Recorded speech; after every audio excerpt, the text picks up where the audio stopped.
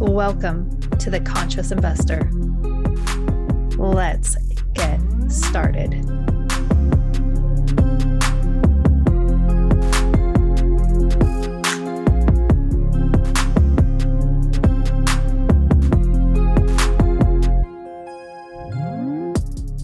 I'm so excited that you are back here listening to The Conscious Investor with Angel Williams as the star of the week. I'm so excited to have her because, as you know, if you listen to the previous episode on who she is, she's got this absolute ginormous heart, and it transcends her taking care of her family. It goes out to the world and to others. And I just love that. It's evident in every part of Angel's life. And if you aren't following her already on all the social platforms, or if you're not in her Facebook group, you need to make sure that you go and make those connections, because you will be absolutely stoked out that you did. But Angel, welcome back. First of all, welcome back to the show. Hello. So excited to have you back on again, because this is, I think, one of my favorite questions. Actually, I like all three questions I ask throughout the week, but I'd really like to know, throughout your entire life, just one mindset shift that changed things. It might have just been going 1 degree over and it changed your, the trajectory, because 1 degree does make that big of a difference. Might have been a whole 180. I'm not sure, but I know that you've done a lot personally. I know that you have an amazing coach in your life. I know that you have an amazing husband in your life. You have really great influences in your life. And those type of influences provide catalysts for mindset shifts. But maybe you had one before they even entered the scene that led you to them. So, I've had several, but probably the one that makes the most sense to really explore right now is just the idea of going after things even when you're not ready. Ooh. Yeah. When we had our first summit, I had no clue what I was doing. When Dan Hampard said, "Oh yeah, difference between a 1 day, 2 day, 3 day event it's just coordinating people," I believed him. It's not just coordinating people, by the way. It's not? No. But I believed him, and I'm glad I did. Because, we just had our fourth one, and if I hadn't have been willing to dive in without really knowing what I was doing, the fourth one would have never happened. And this last one, it was tough. It felt really rushed and thrown together, but it was in the middle of us taking down our first deal. And that could have never happened if this was the first one and not the fourth one. So that is such a good point right there. I've said that in my own life. Okay, well, because I launched a podcast, or because I started something and I've developed the skill and I at least know how things work. It's like moving into a house, or, walking into an Airbnb, and it's like you just naturally know where things are. It makes it so much easier. So what pushed you over the edge when you launched the first summit? Because you and I were kind of like, just dive into the deep end, maybe throw me a floaty. I don't know if I need a floaty, but just, I'm going to dive in. If I'm dying, pull me out. Yeah. I think it's really just like who we've surrounded ourselves with. Chad Whitfeld helped us do the very first summit, and he is awesome. It was like, I could throw these biggest, craziest ideas at him. He's like, okay, let's do it. And then, like, my husband is more reserved. He's that engineer, but he still supports me in all of the crazy ideas that I have. And even he has become more comfortable with really diving in before he knows all the answers. Cause, we've done some LOIs now where it was like, we didn't know what we were doing. What do we do if we get this deal? I guess we figure it out. Right. So it's just, we'll figure it out. It'll be okay. Yeah. But it's, 2 years ago, I don't know that either one of us would have been able to jump that far. So the growth that happened just from doing it, even though you don't have all the answers and maybe you're not real comfortable with it, you're going to learn as you go. And so if you don't try it, you may never try it. And then you miss out on all of it. So you really don't know. It's like you said, at some point you said, you don't know what you don't know, but you don't know what you miss out on when you are unwilling to take a step. it's crazy. If you don't walk through a door, you don't know what's on the other side of the door, and the door is behind every single door. Now, you mentioned that, one of the helps was the people that surround you. So did you shift people groups? Like, how did that work, that you found yourself influenced more by the people in this capacity versus in the past? So I think it was really, for the teachers listening, do not take this the wrong way. But while teachers appear very positive in the classroom with the students, when you're in the teacher's lounge or you're in your own little groups hanging out as teachers, that is not the case. It is usually quite a bit more negative. And it's a lot of, you can't do that. That idea, no, nobody else is doing that. That's not going to work. And this is the way it's done. Mm-hmm. I know what you're talking about. No. The curriculum says this. No, pedagogy says this. Studies say this. And I'm like, but this is what's I don't care working. about common sense. I don't care about what's working. Yeah. And so it was really moving from that environment to an environment where people were like, heck yeah, I loved your crazy ideas. Let's do this.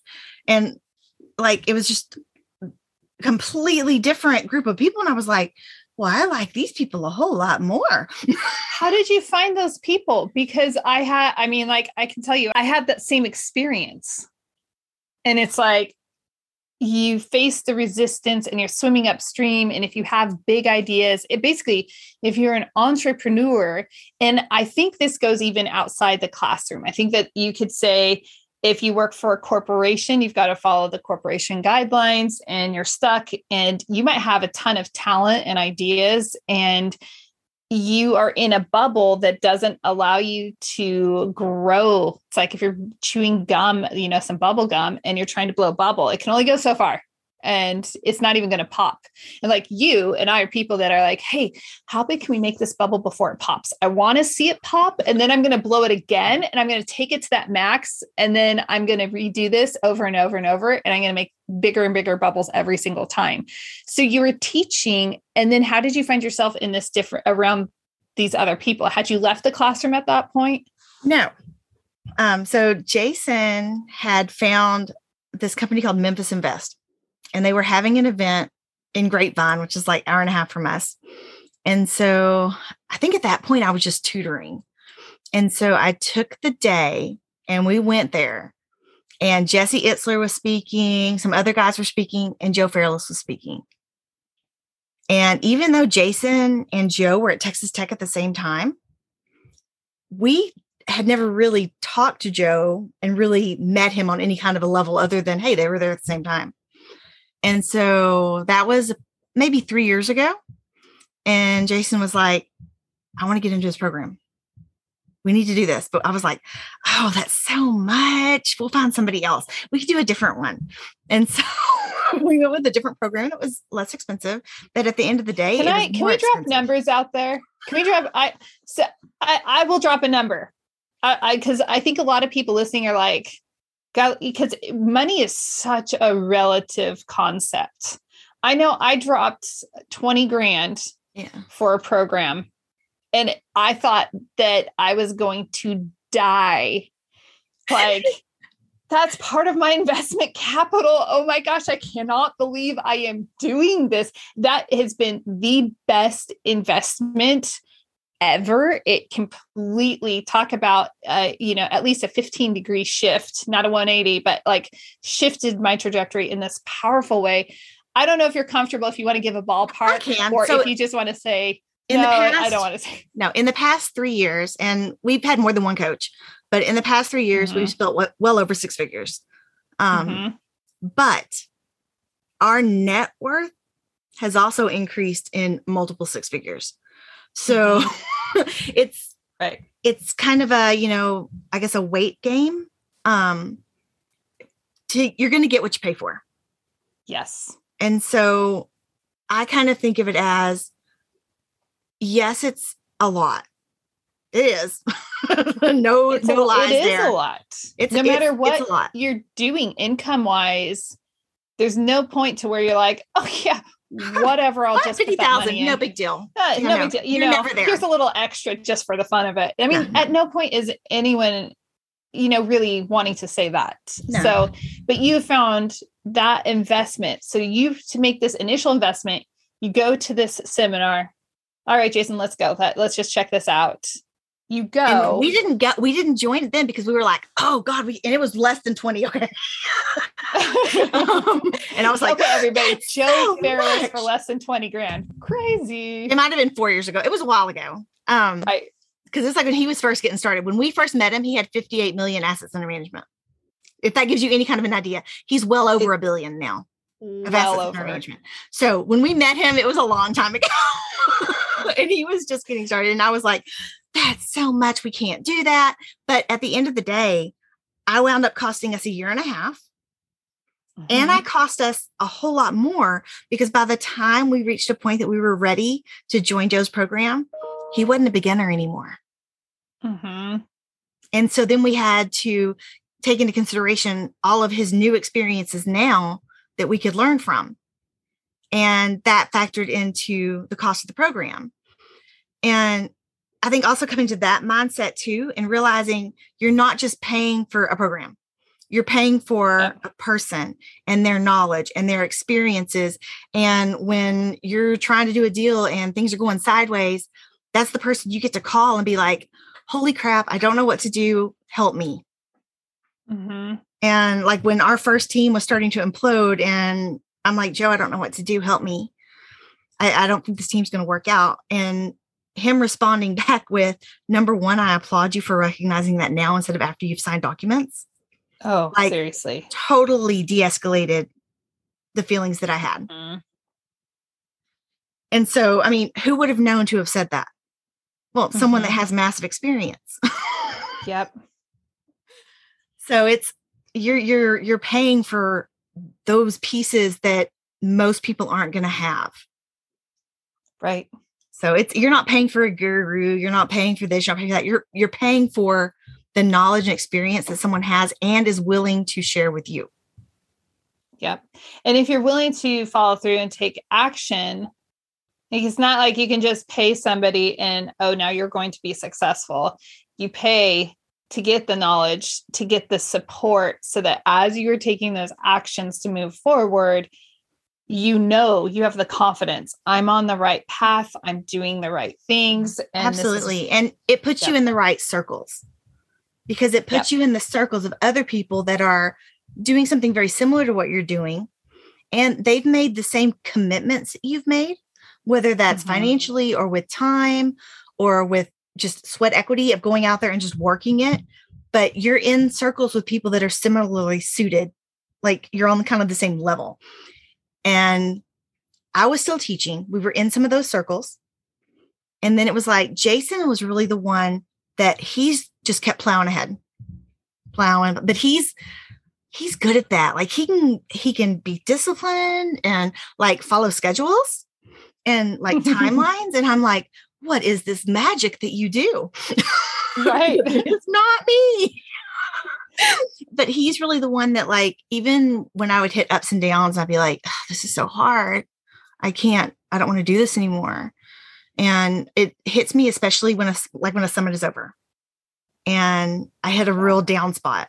And it's been especially hard this time because I'm hitting a down spot and Jason's like, Angel, the whole team needs you on your A game right now. We need you on your A game right now because you're a very important part of where we're at in this deal. So he's like giving me extra hugs and he's like, I need you on your A game. I'm like, I'm sorry, I'm down. He's like, I know you're down, but just remember, we need you. And that's hard, but it's something different that we're doing this time. So it's learning how to cope with the fact that I'm not going to get to disconnect for a week or so. And to just keep pushing. And that's hard too. But I learned a few coping mechanisms, I think. Right. Along the way. Yeah. But it's, you learn how to deal with things. And I think too, that in growth, it may be linear for a while, but then it starts to get exponential and it's keeping up with the exponential piece of it. You're just like, holy crap, must breathe, must sleep, must do something, because it's like drinking from a water hose, because you're increasing at an increasing rate and it's almost unbearable. But I totally get what you're saying. I've said that too, because you feel like you're on a treadmill, and that treadmill is going at a certain level, and it feels comfortable. It feels a little uncomfortable at first, but sustainable. And I'll tell you, my journey, I thought I was going to be able to, that it would feel like a little bit slower pace at some point. I still have not reached that point, but I think that speaks to our temperaments of always pushing the bubble, always trying to say, oh, well, we made it that far. Let's see how much further we can go. Okay, what else do I need to learn? How else do I need to grow? Who else do I need to? It's always the what's next. And that keeps that treadmill going. What are you going to do to kind of keep the treadmill in balance? I don't know, because we're already talking about what we're going to do for our next deal. Right? So this is like your very first summit where you could pull this fourth summit off fairly comfortably because you'd done the first one. And this sets the stage for your future of, okay, well, I can run a summit and I can do a deal at the same time. So I can only imagine what the future holds. Well, and I think part of that too goes back to just relationships, because if I hadn't been able to reach out to people and be like, please help me. Can you moderate this panel for me? Like, I just can't. I have no knowledge of that subject matter. Like when it came to blockchain and crypto. Oh, right. I know like zero. And so I'm like, Vinky, can you please help moderate this? But just to be able to reach out to people, because there were 6 panels and I had 6 moderators. And that's the second time I've been able to do that. Because you moderated the mindset panel the first time, and it's being able to have people that you can reach out to and rely on is huge. And it will change your life when it comes to trying to, really anything, but for sure trying to do multifamily, because you cannot do it alone. You just can't. It takes everybody. Like everybody can get your hands on. It's all hands on deck. And that willingness to ask for help is absolutely huge. I'm going to leave this. It's very appropriate for this conversation for you. But since, and I'm going to pass this on to the listeners, I just picked up a new podcast. Oh, of course, it's going to be gone. I might need to leave it in the show notes because it's absolutely fantastic. It's an interview with Ryan Holiday, who's one of my favorite authors on, speaks on stoicism all the time, just came out with a book called Courage is a Calling. And they're talking about fear and they're talking about asking for help and things like that. So somehow I'm going to send that podcast episode. I know I sent it. Actually, this is a great digression. I sent it to my husband earlier, said, you got to listen to this. How fortune favors the brave from the School of Greatness. I'll send you a link. That's a Latin phrase too. The fortune, it's fortuna. That's the only part I remember. But there's a Latin phrase that means the same thing. Yeah. So I'll send you, and hopefully I'll try to put a link in the show notes, because I think it's an episode everyone should listen to. But Angel, I am so you're always pushing things, and that's great because you're the kind of person that I like to be around, because it's like, what more can we do? How else can we do this? And who else can we, get involved here? And I love that part of who you are. It's amazing. Very contagious. What is the number one best way you would like people to connect up with you? So the easiest way to get in touch with us is through our website. So www.theacademypresents.com, and all manner of getting in touch with us should be there. If you reach out to me on LinkedIn or Facebook, I try my best to respond there too, because it's really important to me to make sure that I am connecting to the people that want to connect with me. So. I love it. Thank you so much, Angel. Make sure you head over to her website, see what's going on, see what events are going on, see what, everything. She always has tons of amazing opportunities for people. So make sure you go check that out. Until next time, live big, love bigger. Overwhelmed trying to figure out what book you should read next? Head over to julieholly.com and download the best books reading list. I've personally read the books I'm recommending for adults and kids ages 8 and older, and you can get a sneak peek even as to the books I'm considering reading next. Download this list and dive into your next best book. Head over to julieholly.com to download the list and dive into your next best book.